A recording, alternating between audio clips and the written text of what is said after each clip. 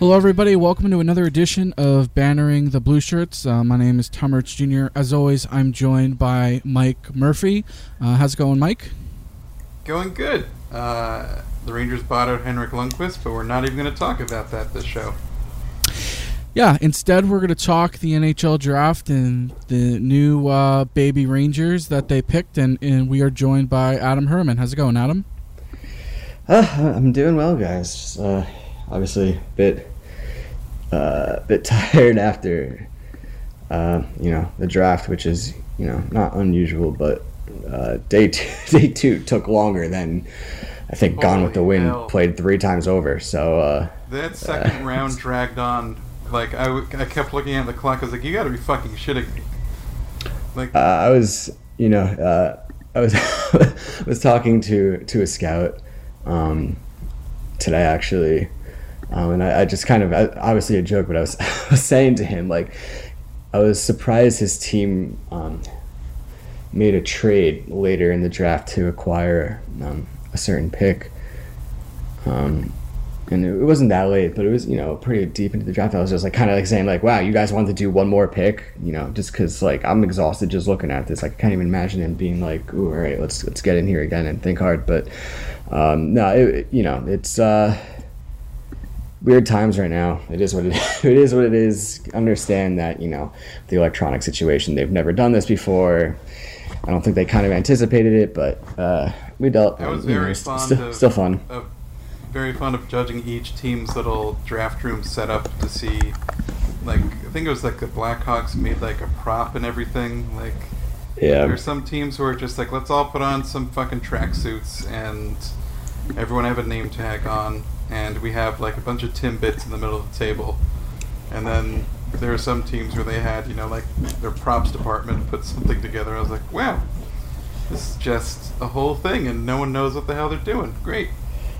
Yeah, it's interesting because if you watch the real draft, not that wasn't a real draft, but you know what I mean? Like when it's in person, and there's 31 teams now, I guess, 31 teams at tables and on like a floor, and it's all like extremely formal, like everyone's in suits and ties and they're all just kind of in those chairs, like kind of acting like they're negotiating a peace treaty or something. It's like a war room. So like it was kind of it was a bit looser, like the Rangers are putting out a few videos with JD pumping his fist after the trade for Braden Schneider, and that's not happening if 30 other teams are on the floor 3 feet from him. So it was just, it was just a little bit interesting to kind of see teams loosen up a bit, do a bit more creative things, and treat it a bit more like they were having a slumber party in someone's basement. Yeah, it was certainly interesting to see the draft kick off with the Rangers pretty much taking the entire 5 minutes, and you just see these shots of like everyone in the room with like shit-eating grins, like, yeah, we know what we're going to do, but we're just going to like milk this up and soak it in all of our glory.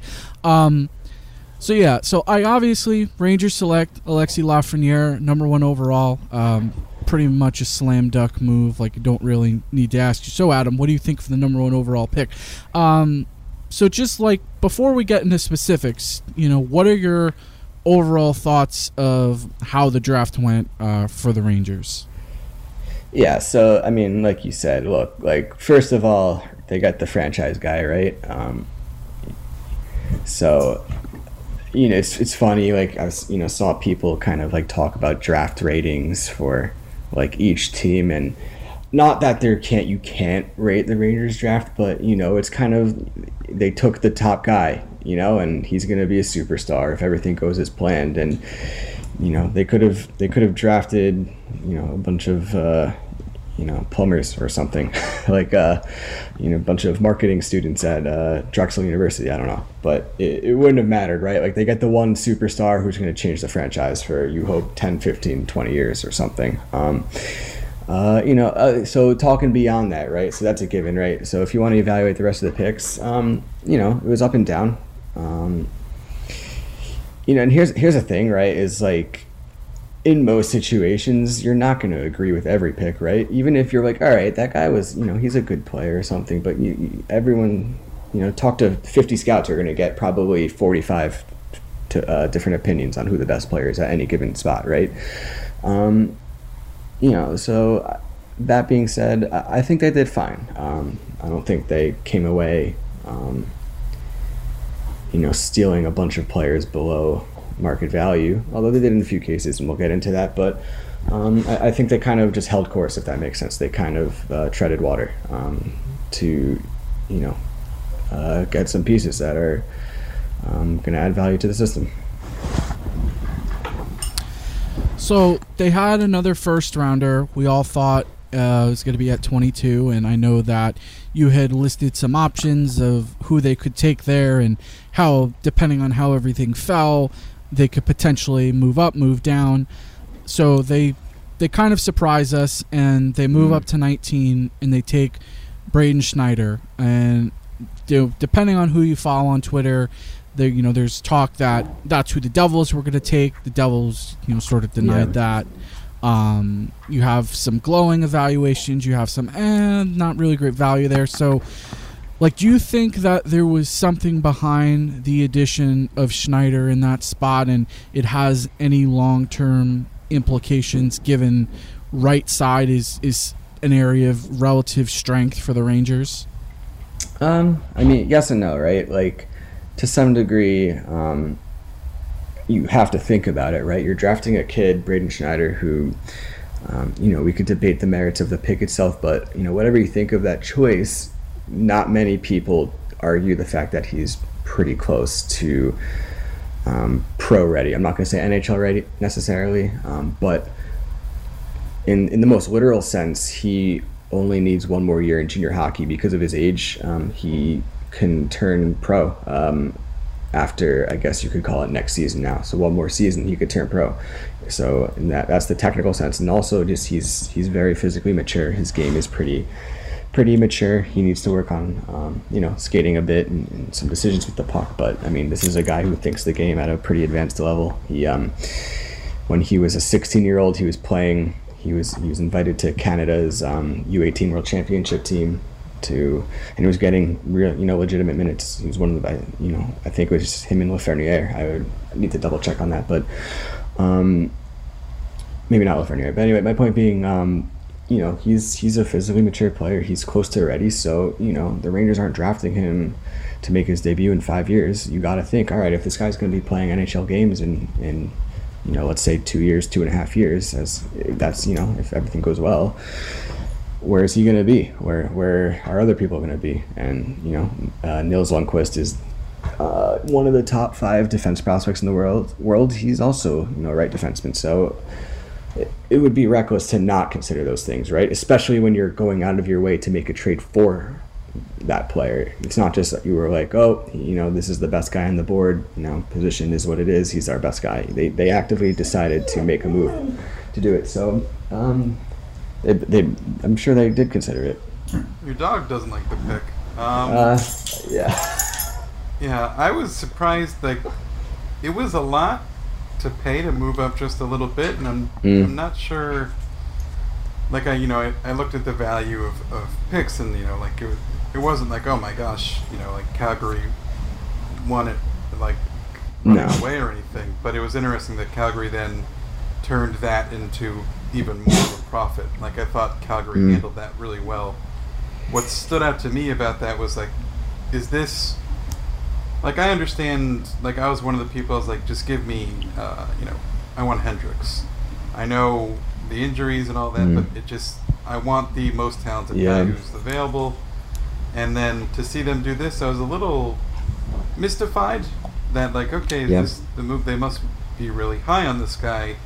And I wonder if they like him because I read your analysis and analysis elsewhere that this is a guy who's going to be a shutdown, very stalwart defensive defender. And I feel like maybe the feeling is they don't have that in the system, but it's interesting that we've heard Gordon say they wouldn't move Trouba to the right side, but hell, maybe D'Angelo even said maybe Nils Lundkvist on moving him to the left side, and they pointed out that D'Angelo played in junior. He played some on the left side too, but it is weird.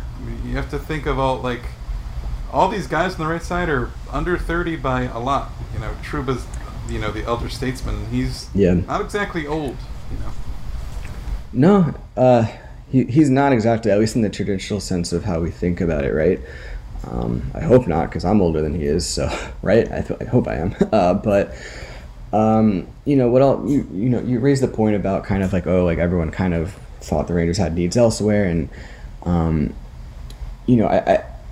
I think kind of a problem, especially this year when there was just such a huge gap between like when the season ended and when the draft happened, right? So like there was just, and like, kind of everyone's just stuck at home, and everyone's just kind of looking for distractions, and just did so much reading about players and such. My point being is like this happens every year, but I think especially this year is kind of people just like get their sights set on one or two guys, and they just kind of get in the mentality of that, like, all right, well, if this isn't the name I hear, like, they blew it, which, it's not necessarily, it's not how it works. There are certain times where the team's on the clock and you're like, all right, there's just one guy who's so much better than everyone else, right? And all right, that's one thing, but there's always layers to it. There's, and so just because I think people just kind of set themselves up to get angry because they just got used to hearing one or two names and decided that's what they wanted, and it didn't happen. So that's not to say that Schneider was the right pick, but I don't think it's as binary. Yeah, so you bring up a good point about people hear names, and if they don't get that name, you just have this inherent, it's a bad pick. So that leads me to thinking it moves on to who the Rangers' next pick was. And going into this, the Rangers did not have a second rounder. That second rounder had gone to Carolina in the Adam Fox deal.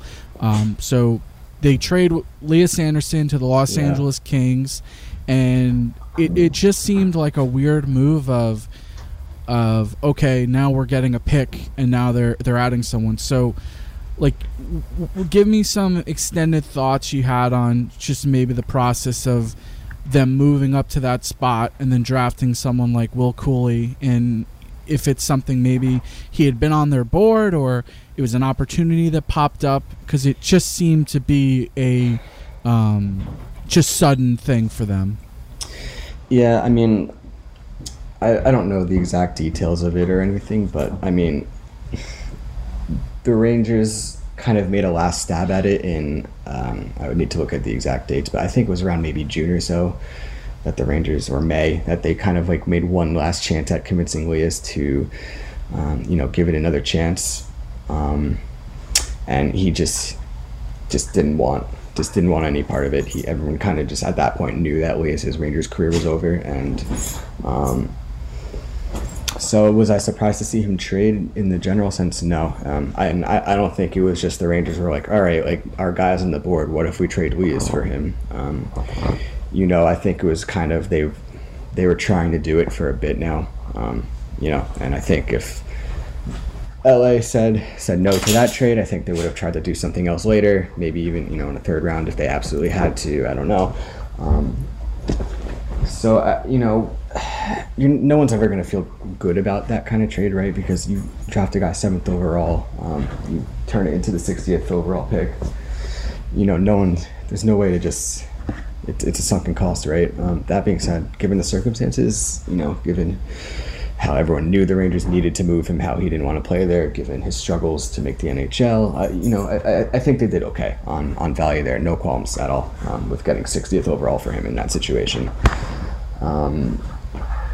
Now, they picked Will Cooley with that pick, left winger.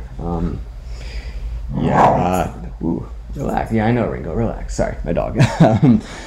Once they picked him, I was not so hot on that pick.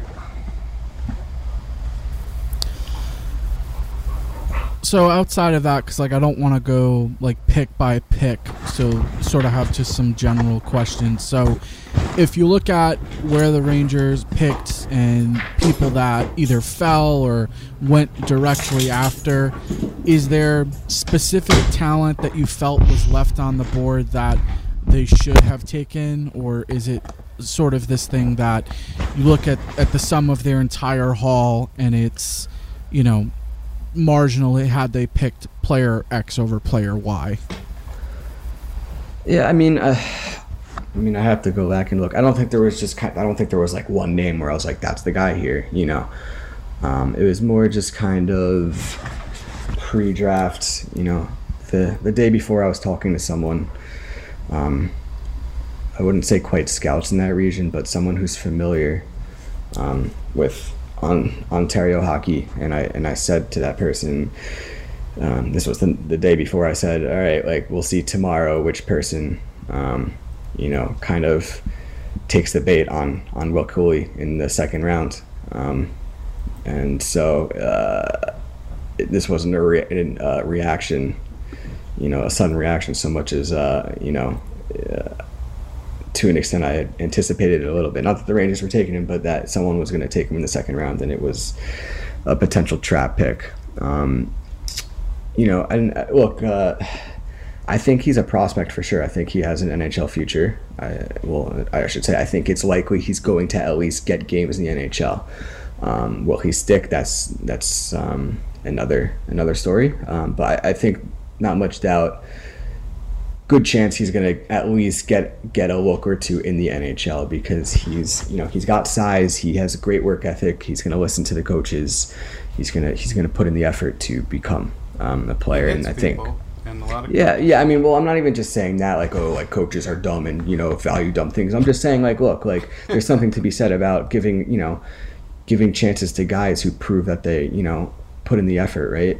And I don't mean effort like, oh, he's gritty on the ice. I mean, like, in the video room, like, and on the practice rink, and they show a desire to become better players, and a willingness to show, like, okay, like, yeah, like I had a bad game yesterday, but what can I learn from it, and what advice can I take on it, and how can I improve?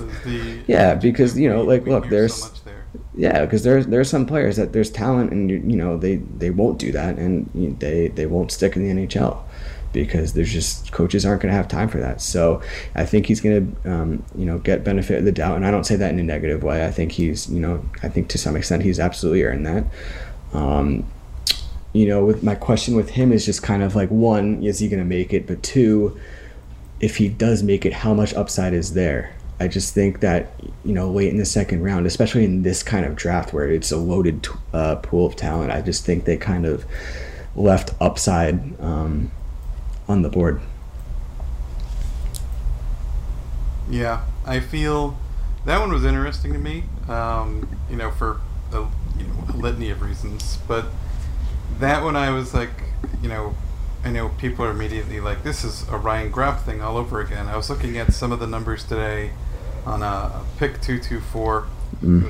Someone who's become a friend of mine, Dave McPherson, operates that site. If anyone is interested in prospect stats, and you can also have heat maps there for where guys score their goals, where they generate shots, and Cooley is a guy, especially at even strength, his goals are just in the crease essentially. And in a vacuum. Sorry, I didn't mean to cut you off there, but in a vacuum, like that's a useful skill, right? We're not saying like it is useful. That's not. Of course, it's useful. Kreider, yeah, exactly, right? Like Chris Kreider, he's brilliant at it. The best net front presence winger in the league in terms of pucksy tips and his ability to screen goalies. Like that's a great skill. Adam Graves basically scored over 50 goals in '94 doing that, right? The problem is, he, like you said, what you were getting at was that he's scoring so much on the power play. And look, he's not gonna be the trigger man. He might be, a go-to shooter on the power play in, the OHL right now. Is he gonna be a guy who, and we're talking, maybe 5 years down the line or whatever, so who knows what the exact roster looks like, but theoretically speaking, right? Yeah. Like, is he gonna be someone who's taking away touches of the puck or shooting opportunities from Vitaly Kravtsov? Is he taking that away from Kaapo Kakko? Is he taking that away from Alexis Lafreniere, Panarin? I don't think so. I don't think he's going to be that guy, at least on a good team. So then it's like, okay, well, if he's not going to get that opportunity, where is he going to get his touches? Where is he going to get his goals? And I don't know if those opportunities are going to be there for him. And I don't know if his ability on the puck or even off the puck when he's not physically in his place to have it on his stick and shoot it, I don't know if he can create those opportunities for himself. So one question that I have, and it's a question a couple of people had. I had put out a tweet asking for questions. So they obviously take Schneider at 19, and there was a couple people who had fell. There were still some good centers on the board at that spot, some who went even later. Do you think there was a reason why it seemed that they didn't look to take a center at the end of round one, beginning of round two? Because like everything you look at the organization, like obviously you have Zibanejad, you have Hedl, you have Strome, who I don't know how much longer he's going to be around. Yeah. And then you look at the rest of you have Carl Henriksson, you have Morgan Barron, but you really are lacking there. Is it something that, because like I know, obviously you had the story on Eichel and stuff. Is it something in your mind that maybe the Rangers think this is something we'd rather address via trade, via free agency, based on all of the other pieces they have? I don't think so. And there's a lot of reasons why I say that, but let's speak to if it's even if it's Eichel or even if it's not him, let's say just a center for a trade, right? If you're trading for a center, you want the best pieces possible in your arsenal to acquire him, right? You want trade pieces that other teams want. Now, what the other team wants is good players, right? The other team doesn't necessarily need centers.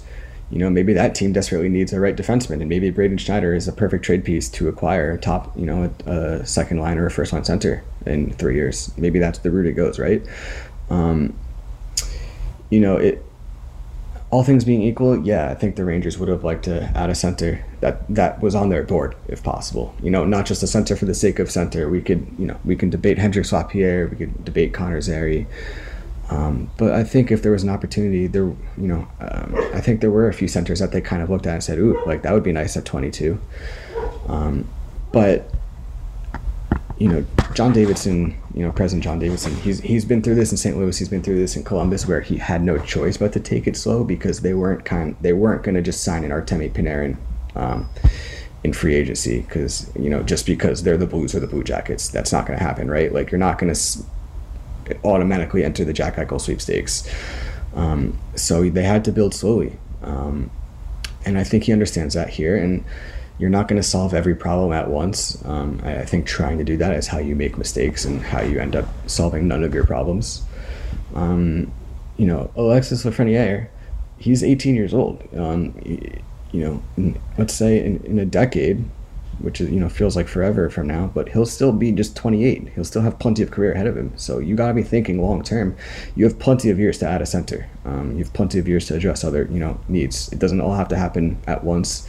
They added some centers in the middle rounds. They have a first round pick next year. They'll have a first round pick in 2022. So there'll be trade opportunities, free agent opportunities. John Davidson's not trying to fix every problem this summer. Or it's not summer anymore, but this off season, he's trying to build something for the long haul, and so they'll get their center one way or the other. I imagine maybe it's tomorrow, for all we know, or maybe it's in 2 years, and that's the piece that pushes them over the top. We'll see. So you mentioned JD and taking it slow.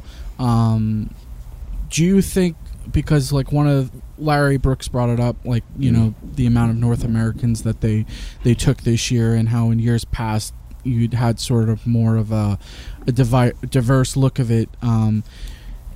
People have brought up like the whole pandemic and hockey shutting down and being able to travel. Do you think that really had anything to do on the draft? Do you think it was just a really good year for North American players, or it's just something that you look at and there's really no rhyme or reason for it?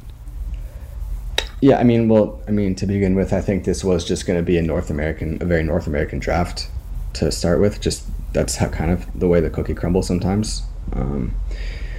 That being said, it's funny because I kind of asked a scout this question. Let's see, it's October 8th now. I want to say maybe 3 weeks ago or so. I don't know. I asked, but well before anyone got to the draft table. But I kind of asked him. I said, like, our team's changing their lists right now because games are going on in Europe, right? Or even, for players who aren't physically playing games right now, like, you still have insight into, okay, well, this guy who, had an entire offseason to build muscle, maybe you get a report, from his junior team, like, hey, like, this dude just added 20 pounds of muscle or whatever.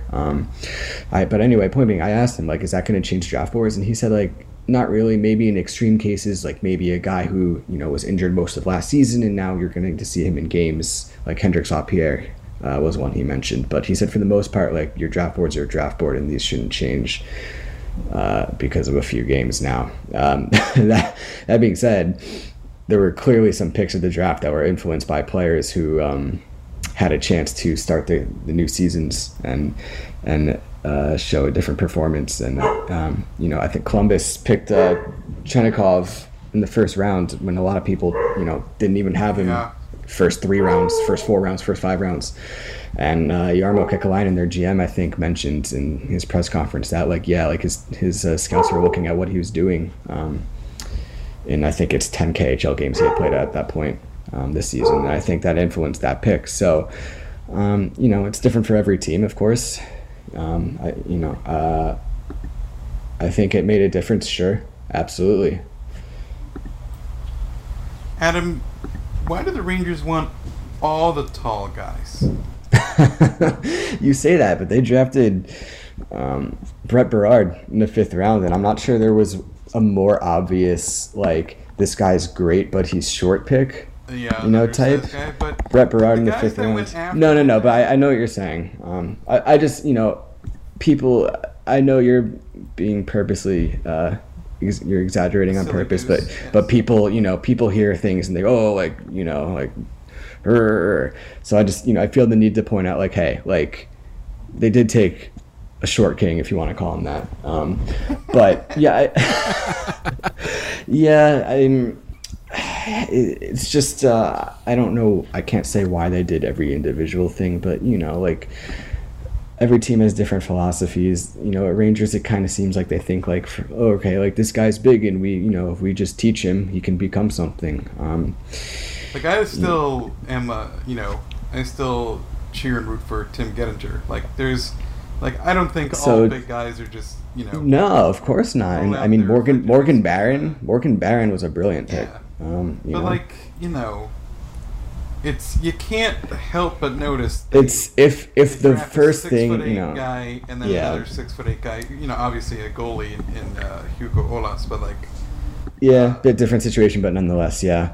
Also, goalies who are 6'8" are not going to play beyond 24 years old because their groins and knees are going to explode and turn into... Yeah, the position's also just changing, right? Like, it's when it was like 2000, everyone just kind of loved like a big goalie who drops in the butterfly and like, all right, like, now he's on his knees, but his shoulders are still at the goalpost. How big can our goalie be? Bigger? Yeah, and it's just changed because the game's changed. So that doesn't mean he can't be a good goalie or anything. I'm not saying that. It's just kind of like that's lost its luster, the big goalie thing, compared to 20 years ago. I just think, sometimes scouts are like, all right, like, we're in the late rounds, like, all the good players are gone. Here's a big guy with some, tangible, weapons in his arsenal, so to speak. Maybe if, he just is a late bloomer, or maybe, he, our development guys can teach him how to stick handle, whatever it is, like, suddenly you've got something. And it's not that it doesn't ever work. No. Like, of course it does. I know a lot of people will say, like, look at Zdeno Chara in the first couple of years of his career. Yeah. Like, he was just, I know that's the classic example people point to, but I also point to, like, look at a baby giraffe when it's born and how long it takes to get its shit together. And, like, yeah.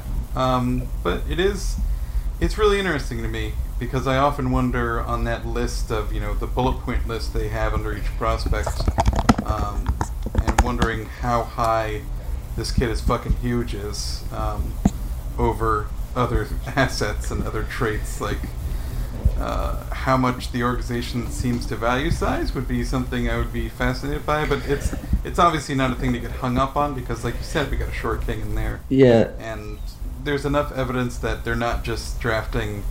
Like, this isn't just goddamn Dylan McElrath's situation, right? It's No, and you know, what I will say is that I think people like, and someone mentioned this maybe yesterday, but it's like, oh, like, you know, like, you guys are against size, like, that's not what the concern is, like, or anything. But the concern is that you look at a guy who's big and there's not much else there that pops out, and what the concern is that they picked him because of size, right? Yeah. It's not that the size itself is bad, it's that you're saying, all right, like, did they just confuse themselves into thinking this guy is a player because he's tall, and that kind of just masked other deficiencies?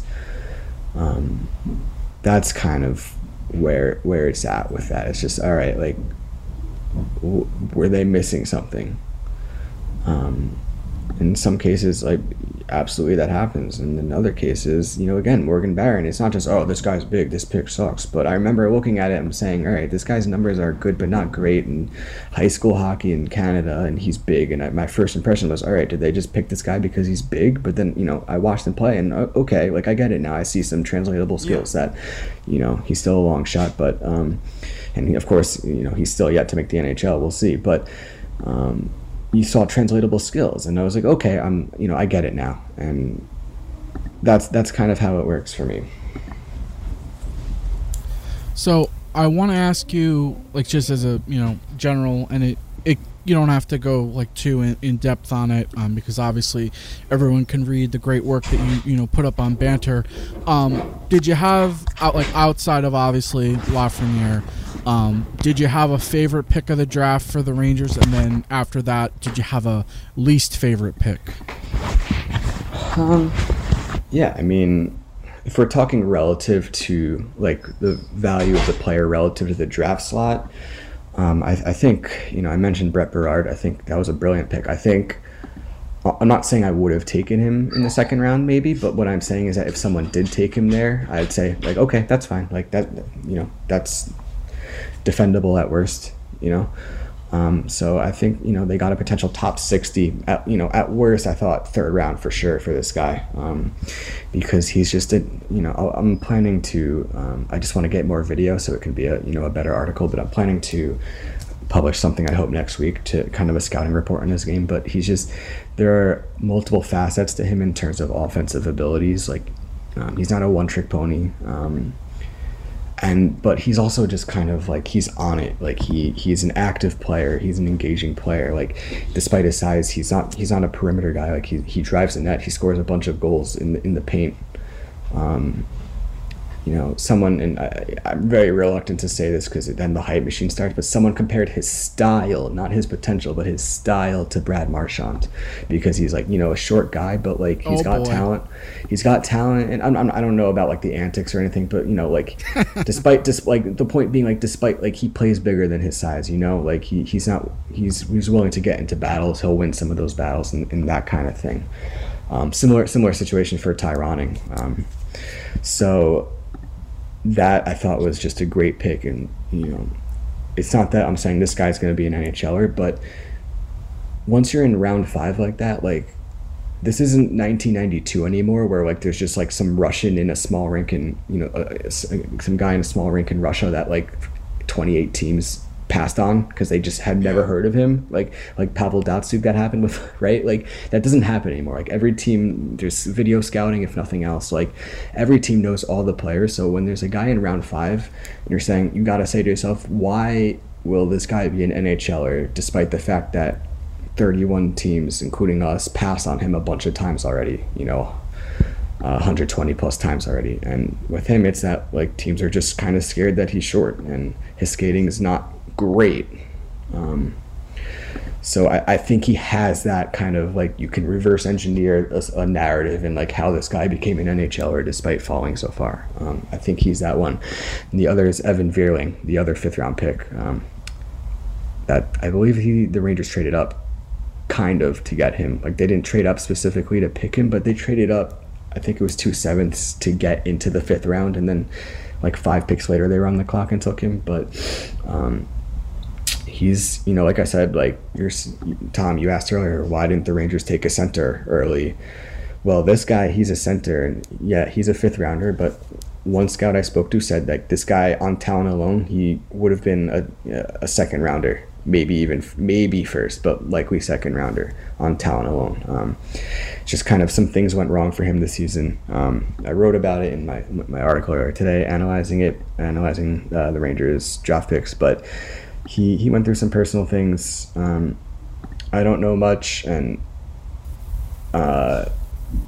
I would like, what I was told was that it's not that he's a bad person or anything or did anything reprehensible that he needs to apologize or anything like that, but just he went through some personal things that caused him to maybe not play well at the start of the season. He kind of took a break mid-season. He kind of just up and left his junior team to go home and regroup, and he got traded. All things that are very understandable for a kid. Which, yeah, and coming off the Elias Anderson situation, I feel obligated to say, not even just like for hockey purposes, but that's fine. Of course it is. Yeah. You should be able to do that, and people should not.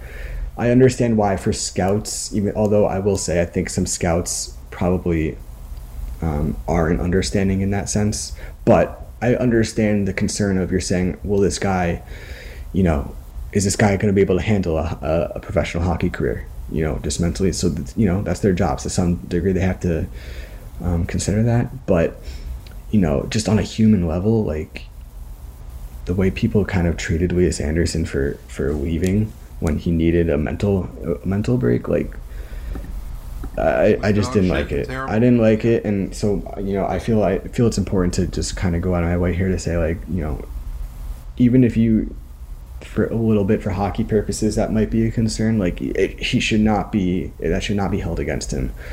But anyway, he was traded to the Barrie Colts. He was traded to a different OHL team, and he just was playing like the best hockey of his career. So. He's kind of a guy, like I compared him not completely, but kind of like to Derek Stepan, and like what I meant by that was not even necessarily the same style or the upside, but like Derek Stepan, like if you just kind of like watched him play, if you like did drills with him where he did like shooting drills and like whatever, you just kind of be like all right, like what's so special, right? Like he doesn't have standout traits. He's not a good skater. Like he's not a great shooter. He's not big. But he just kind of has that IQ, right? Like he just makes it work, and he plays above his means. And I think that's kind of Vierling as well. It's just kind of he's just like a B, he's like a B rating in a lot of things, as a passer, as a shooter, like as a defensive player. So he was a 5th round pick. I think a lot of people. Scott Wheeler of The Athletic wrote it, and the scout that I spoke to said it, like this guy has legitimate top 6 upside, which is pretty rare for the 5th round, and not just kind of not just because like it happens, right? Like Mark Stone was 5th round, 6th round, I don't remember, but it happens. But like this isn't just kind of like if everything goes perfectly and he just like grows 3 inches, like he can be it. Like this is a legitimate top 6 upside prospect. Yeah, I love the one you had mentioned, the Stepan, and I think it's a good comparison, like more than meets the eye. Yeah. At first blush. So yeah, if they definitely either of those forwards from the 5th round turn into something that's obviously tremendous value. Yep. So the last question I have regarding the draft, and it's obviously not just this draft, but in prospects in general. So as of this moment, and obviously it's not a it's a consistent thing. They're obviously not done by any stretch of the imagination, but if you look at where they stand of this moment, what would you say is your feeling of the overall prospect pool? Yeah, I mean, it has to be the best in the league right now. That was probably the case anyway, depending on how liberal you were with the idea of a prospect, right? Like, is Kakko a prospect? Like, but especially once they added Lafreniere, like I said, they could have just kind of packed up and went home after that pick, and it wouldn't have change that fact. It's a great prospect pool, and they're pretty loaded at most positions. I don't think one can complain much now. Adding prospects and developing prospects are two different things. You can add talent, but that means nothing if you don't develop it. So, like Alexis Lafreniere, he's going to be a star unless something crazy happens. Like, he's a star no matter what, right? Like, I could coach the team and that would happen, and believe me, I would do a terrible job of it. But my point is, it doesn't matter. He's going to be a superstar. It's the guys like a Will Cooley, a Brett Berard, or going back to previous drafts, other prospects in the pool, a Morgan Barron, a Keandre Miller, a Zach Jones. Those are the guys where development, how good your team is at developing those players, that's what matters. And it's not just adding talent, because there are certain guys where it's kind of that 50-50, and the difference maker is was your coaching good, was your development staff good, was your facilities good. So that's the other piece of the puzzle. It's not just adding talent, it's developing it. And of course, it's a never-ending exercise adding prospects, because the Buffalo Sabres and Edmonton Oilers are just kind of two examples of many of, even if you add 3 superstars, like, it's not like problem solved. Like, you got to have depth, you got to have like those second liners, you have that second pairing defenseman, you better have a starting goalie. Not that I don't think that'll be a problem for the Rangers, but point being, some guys aren't going to pan out. Some guys are going to be traded. Some guys, are going to be like a Brady Shea or a JT Miller, where, maybe they'll spend 3 years before they leave for one reason or another. So you got to keep adding to the pool. It's a never-ending exercise.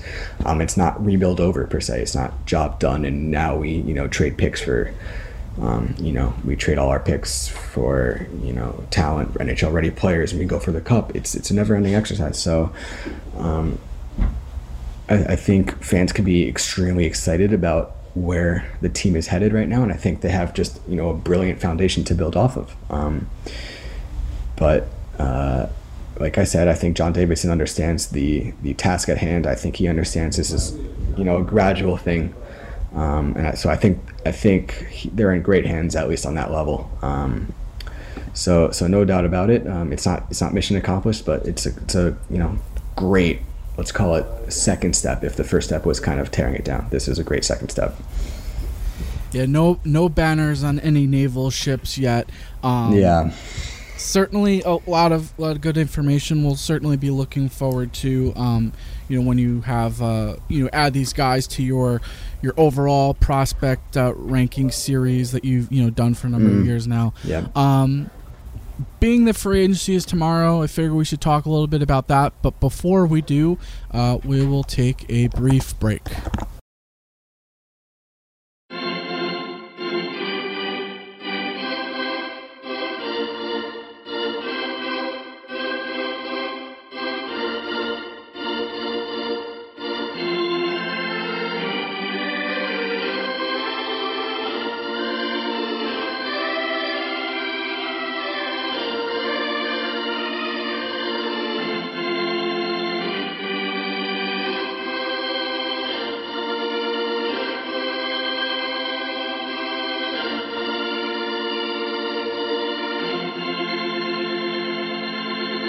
And just like that, we're back from the break. It's kind of weird, although, I mean, not so weird, because like you think of last year and you had all of the Artemi Panarin stuff, and you had people that were like, yeah, it's something that could happen. You had some people like, yeah, no way it's going to happen. But given everything we know about the Rangers and their cap situation and the bonus money they have to work around with the rookies and the dead cap from buyouts, I would say that we can expect tomorrow to be somewhat quieter day than we've seen in recent years. But just wanted, Mike and Adam, your thoughts, what you think is going to happen in free agency. Like, obviously they have Matt Martin. Tom, we need a replacement for Michael Haley, don't you know? And Jesper Fast. Matt Martin checks off every box. He hits people. Let me say, like, I'm not necessarily like on the Matt Martin bandwagon here, but like, and like I get why people are cynical about it. Not just, you know, the Islanders connection, but also, you know, just kind of like, all right, like another, you know, grinder guy that, like, you know, the team is gonna overplay or whatever. But like, you can do worse than Matt Martin. Like, you can definitely do worse than Matt Martin. He's a bit of an offensive, not a bit, a lot of an offensive black hole, but he's a pretty solid defensive player. And Adam, like, he doesn't wear a visor. Yeah, sure, right? You know what the like, track record is with this team and players who don't wear visors in the like, past 5 years? Yeah, like he probably social distances, right? Like, yeah, you would hope. But you know, and like, you know, like we roll our eyes when like a team adds like a, you know, a horrible player and they're just like, oh, like he's good in the room, but like, you know, like Matt Martin, you know, at least it appears, I've never, you know, met him, much less been in a locker room with him, but it appears that he is good in the room. Like he, you know, and it's not important. No, of course you do not. want that. The problem is just when it's like horrible players that their only justification is like, yeah, like this guy, you know, is fun to play ping pong with at the hotel or whatever. You know, so like, look, like I think guy's like great at poker on the plane. He's I think like if your team. Game. I think like if your team is otherwise, you know, well built, like Matt Martin on your fourth line is not gonna like plunge you to the depths of hell. Like you're fine, you know. And of like, course, it all depends on term and what it would be. Yeah, of course, and like also like what the rest of the line looks like, because like if it's like Matt Martin, like, you know, what the here's the real problem is like the Rangers' fourth line has just not had an identity. No, not at all. Like since I think like 2014, you know, maybe you could argue 2015, but it's just now it's just kind of toys. It's just been like a depository for like the leftovers. It's like, all right, like we have like our first three lines that have been like well crafted, or at least have been attempted to, you know, been well crafted, and then just like, all right, like the last three guys who didn't make the cut, like this is your spot, and just, you know, they just haven't had an identity to them, not just because the players have changed in and out, but just like there's not like, all right, like this is your job, you know. So that's the other part of it is, you know, and look, like the reason we bring up Matt Martin was, you know, I mentioned on Twitter, I'm not saying like it's done or even that it's going to happen or anything like that, but I just heard I was told by someone who would know that like at least like it's a consideration on the Rangers' part, and I don't think Martin is inherently opposed, is what I would say about it, is that I don't think he's fundamentally like, no, Rangers, no. You know, I'm sure there are 5 other teams at least that are also interested, so, you know, we'll see. But anyway, you know, point being is like, I think if you actually build a fourth line that has a purpose, I think you could do worse. Yeah, like when they had Dorsett, Moore, and Boyle, like that was an amazing fourth line. Yep. I still miss Blair Betts. Yeah. Remember Betts and Schustrom were together, like they, you know. Yeah, fourth line with an identity. It's just kind of like they understood what their job was. Yeah. And then they signed Donald Brashear after taking out Blair Betts. Yeah. That's Yeah, like one of those moves I like fucking hated. Yeah, good times. All right. Well, do we think it's going to be, if there is a splash from the Rangers, will it be the center in free agency? And if so, who's there? Is the thing that is the most the most intriguing to me, other than, of course, the fact that Henrik Lundqvist is about to be a Washington Capital. Part of me is like thinking, and like I'm not thinking too hard of it, like you think of the fact that Columbus just bought out Wenberg. Obviously, you know, JD was just with Columbus, you know, was it Chris Morehouse was just with Columbus, so there's people in the organization that knew him, and you look at the Rangers over the years and how many players have they signed to these like 1-year deals to, hey, it's an opportunity to play in a big market and rebuild your value. And to me, like, they're not going to be Stanley Cup contenders next year, but if you're looking at asset management, you have a guy, you add him, you play him with Panarin, even though I know he didn't really play with him in Columbus. I was looking up, the time on ice splits, and you sell him at the deadline and you get a pick or something. Like I wrote today, there's a couple of guys that went unqualified that, I'd be interested in. Maybe for defense, later Cuckoo. There are a couple of forward options, Vinny Hinostroza, Carter Verhaeghe. But again, it comes down to there are going to be teams that, their cap is flat, but they might have spots and opportunities where, hey, and these players themselves, they want opportunities because, obviously they're looking to rebuild their value because they weren't good enough to be kept. Part of it wasn't their fault, but the Wenberg thing, it's something to keep an eye on. But again, it's going to come down to space and opportunity. Yeah, I think he'd be a nice addition. Like when we're talking about splash, like it's all relative. Like I don't think like Taylor Hall's not happening, right? Like Alex Pietrangelo is not happening. Like there's not going to be like this wow guy, like which is fine because like they shouldn't do that, and I don't think there's really anyone that would make it worth it for them anyway. But I think I kind of get the sense, and this isn't like me having info or anything. It's just kind of like a gut feeling. Like I kind of think they want a team to make them an offer for Strome that they can't refuse. Like I just kind of feel like they just like are caught in this kind of like no man's land with him, where they're like, like they're not sure if they can do better than him, but also like they're not enthralled. At least, especially with the prospect of him becoming an unrestricted free agent a year. So like I kind of just like feel like they're just like teetering, and they just want a team to make them an offer that like they're just like we have to do it. We had to do it.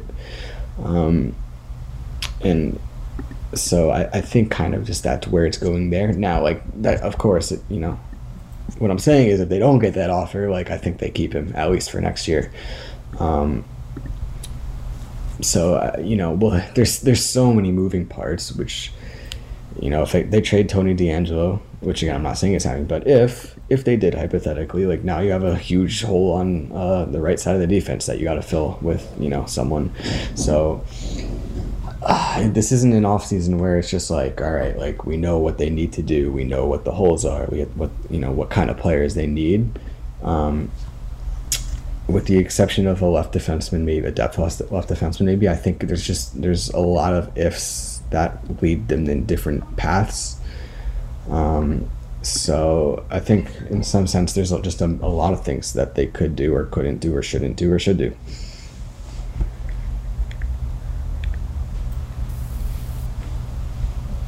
Yeah, I don't know. It's an interesting, like you said, Adam. Like, there's a lot of different turns this could take because there's a lot of different potential outcomes. Like the Rangers could look at like, oh, should we try and sign a 3C?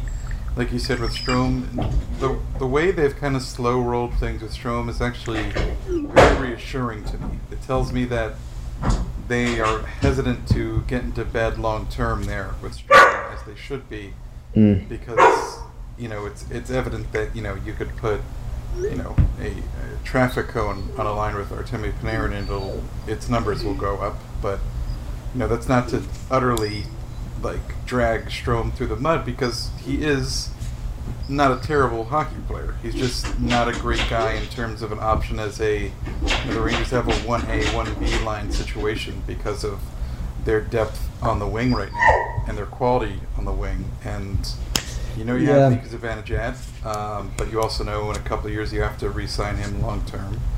And then you have Philip Hedl, who you hope can be that 1B guy, but you have Ryan Strome coming off a career year, and he was a really nice stopgap, and you can't afford to let him become more than a stopgap.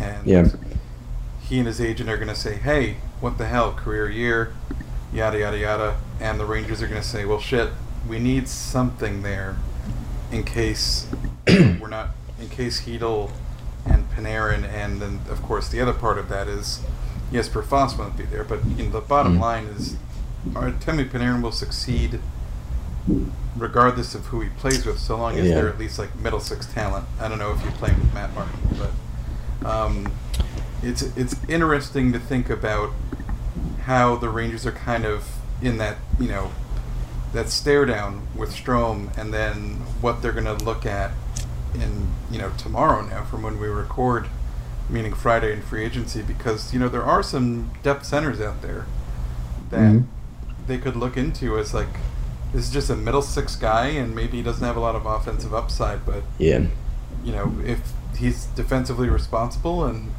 can play in all three zones and move the puck around, then he could succeed and flourish with Artemi Panarin, because that is how good Artemi Panarin is. And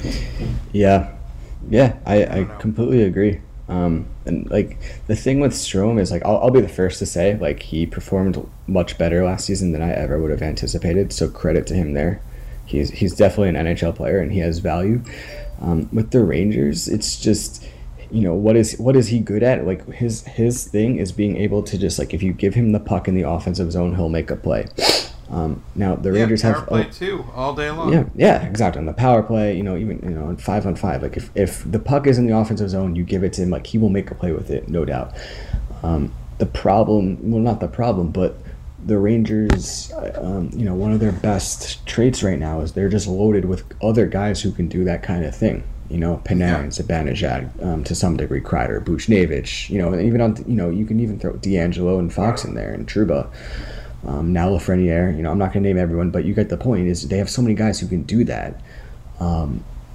So while that addition is appreciated, it's not they won't go without it if Strome is gone. Now what they do need is someone who can play those defensive minutes, someone who, when the puck is in the neutral zone or in the Rangers' own end, someone who's going to make the decision that causes the turnover and that gets the puck to Panarin in the neutral zone, so that the Rangers can then, go the other way and do those things. That's what that's what they're lacking right now, is that like that second line pivot who can do that work off the puck when the other team has it, kind of to steer possession the Rangers' way, and so their top players can do their magic. So I think at least not, I think ideally this offseason, but long term, that's what the Rangers kind of need going forward as a second line center, is a player who can do that. Now look, like you'd love for Sidney Crosby in his prime to just drop into your lap, right? That's not going to happen. So, like Tom said, I think like a Wenberg. That kind of player, just kind of like who, maybe it's a 35-40 point center, but who's going to put in that defensive work, that work off the puck. Maybe not the perfect solution, but a good one, because again, this isn't all or nothing next year for the Rangers, or even in 2 years or 3 years or 4 years. Like this is a gradual build. They're trying to do this the right way, and they're just kind of looking for an improvement, I think, in that regard. That being said, again, maybe it's Strome nonetheless. Going at least for next season. There are a lot of moving parts, so we'll see. So the last question I have, and then Mike, if you have a question after that, feel free to jump in. Where do we think Jesper Fast ends up? You asking me? Yeah, for you. Okay. Sorry. Yeah, I mean, so what I was told was that there are a lot of teams that have at least shown a bit of interest, which that's what you'd expect, right? Like he's a good player, he's a useful player, he can do a lot of things in the lineup, so of course a lot of teams are gonna at least check in. My guess is Philadelphia, and look, it doesn't exactly take a genius to make the connection there, right? Like Alain Vigneault loved Jesper Fast, which a lot of coaches would. David Quinn does, but Alain Vigneault loved Jesper Fast. I think he kind of sees him maybe as a guy that pushes them over the top. So that's my guess based on kind of what I've heard. I've heard of a few other teams. I think Nashville could be a team that plays for, kind of puts in an effort for him. But I'm gonna guess Philadelphia. Do you have a guess, Mike? I mean, we've heard some scuttlebutt about Quinton going to Philadelphia, and it makes perfect sense. Like Adam said, the bottom line is, like, the Rangers are not quite like I've always looked at Jesper Fast as a player you would love to have in the appropriate role if you're an excellent team, because if he's in your bottom six doing the things that Jesper Fast does, you're printing money in terms of getting quality out of your bottom six. But, you know, obviously last season, him playing on the top line, or, you know, line 1B, what have you, with Panarin and Strome was like, okay, well, okay. Like, we all love Jesper Fast, but it's like, wow, look, he's going into the corner and he's doing all those Jesper Fast things, and then, you know, God bless him. We love him to bits. He's like a golden retriever. But it is interesting to me that, you know, the Rangers are looking at him as like this luxury they can't afford, which is something I anticipated long before, you know, even the pandemic happened. I was like, just moving forward, I don't think he's going to stick around, which is so interesting because, of course, he's a part of this leadership core. He's so popular among the team and the locker room. But like Adam said, every team that fancies itself a competitor, that wants to add depth and quality, and a guy who will just, you know, every coach can just clap on the back after a shift and be like, goddamn right, Quickie, like, he's that guy. And he shouldn't be too expensive, which is so interesting for these guys who are role players, because teams will get into things, like, they don't want to admit they're getting into it bidding more, but I feel like when they do this with role players, it often comes down to term, right? It's, well, we can give you the security instead of the cash. And for a guy like Jesper Fast, it's, you know, having a multi-year deal is going to be attractive, and I think there are at least a couple GMs, including Philly, that will look into doing that for him. And it's going to be bizarre to see him out of a Rangers sweater, but I think it's kind of a foregone conclusion. Yeah. What I will say, just one last thing, is that I do think he's gone, but this wasn't kind of like Carl Hagelin or Cam Talbot, or, you know, where it was kind of just like, it was like they just knew right away, like, the money, it was just not going to work, just on a fundamental level. Like, it was just very open and shut. Like, all right, like, this guy's gone. It's just a matter of when and how. Like, the Rangers and Fast both really want it to work, all things being equal. They both really, I think in an ideal scenario, like, Jesper Fast is a Ranger next year for them.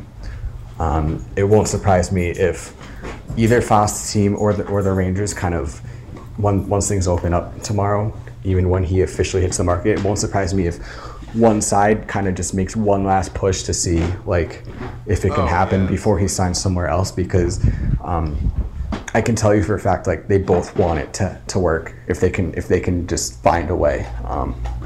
I don't think it will, but scene in every Zappy movie where two lovers are parting and one of them is leaving on a train, and they keep running down the train, looking out the windows and stretching their arms out to each other. Like, they don't want to be separated, but and you know the other thing I would say is, like, it's one thing 2 weeks before to just be like, all right, well, like, if you don't give me this and this, like, I'm leaving, bye bye. But, like, it's another thing to, like, have, like, a contract in front of you from, you know, a different team, and knowing like the place you've lived for the past 6 years, like the friends you made, like the place the building you live in, like your lifestyle, like all the memories. Like, it's another thing to, like, really be in that moment where, like, you're signing away, like, you're ending it for good, right?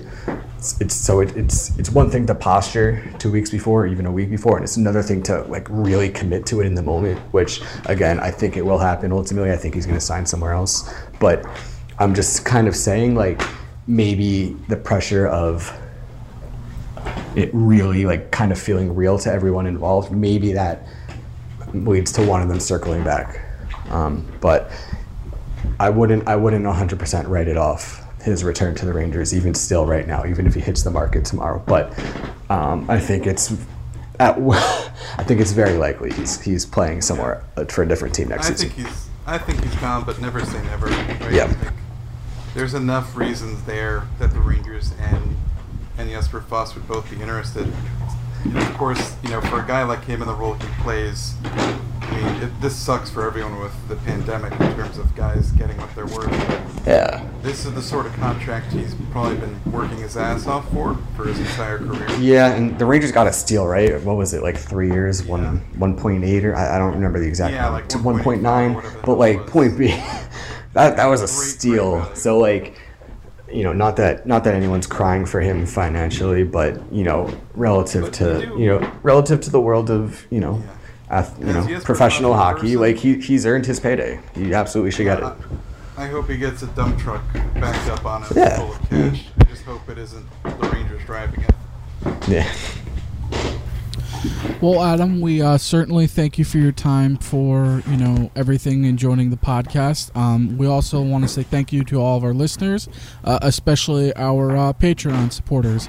A 6 Foot Gap, Adam Naholic, Aiden Gaspar, Amariel Kistner, Andre Chicagoff, Andy White, Anthony Viola, Beezer, Ben Pierney, Bjarnar Osterheim, Bob Kawa, Bobby Callahan, Captain America, Chris Abibi, Chris Lucas, Chris Marco Trigiano, Clark Carroll, Daniel Jazen, David L. Singer, Fancy Lawrence, Frank Menino, George Littman, Igor Zavlosky, Jamie Bushold, Jason Silberman, Jeff Owen, Jermaine Francis, John Predzapelski, John Reppy, Jordan Sassone, Justin Walsh, Keith Franchillo, Kevin Mead, Kushtastic, Kyle Napolitano, Matt Bader, Matt Pumple, Matthias Olson, Michael Kennick, Michael Marcus, Michael Silvers, Nikolai Hoffman, Panarin 2020, Patrick Landau, Perennial Powerhouse, Sammy Vogel Seidenberg, Sean, Stieg Bjelbach, Stink Fleeman, Tall Guy Rob, The Arrow Carlson, The Tin Man, Tori from Manhattan, and Trevor Kempner.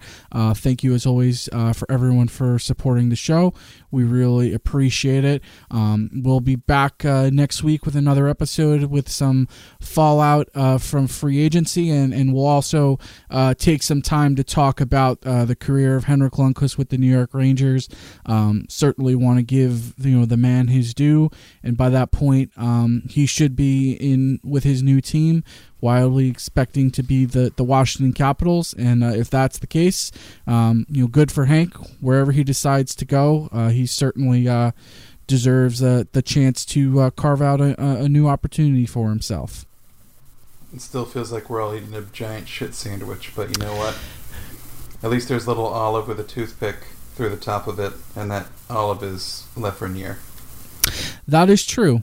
As one door closes, another one opens, and it's going to be a whole new era of Rangers hockey, and it'll be interesting to see what happens. But thanks again for everyone for listening. You like the show, leave us a 5-star review on iTunes. Join our Patreon. Thank you for everyone supporting the site during the draft. Everything we've done. We really appreciate it. We know things have been weird with the pandemic, and how everything is sort of shaken out. But it really does mean a lot to us. So take care and be well, and we will talk to you next week. Bye-bye.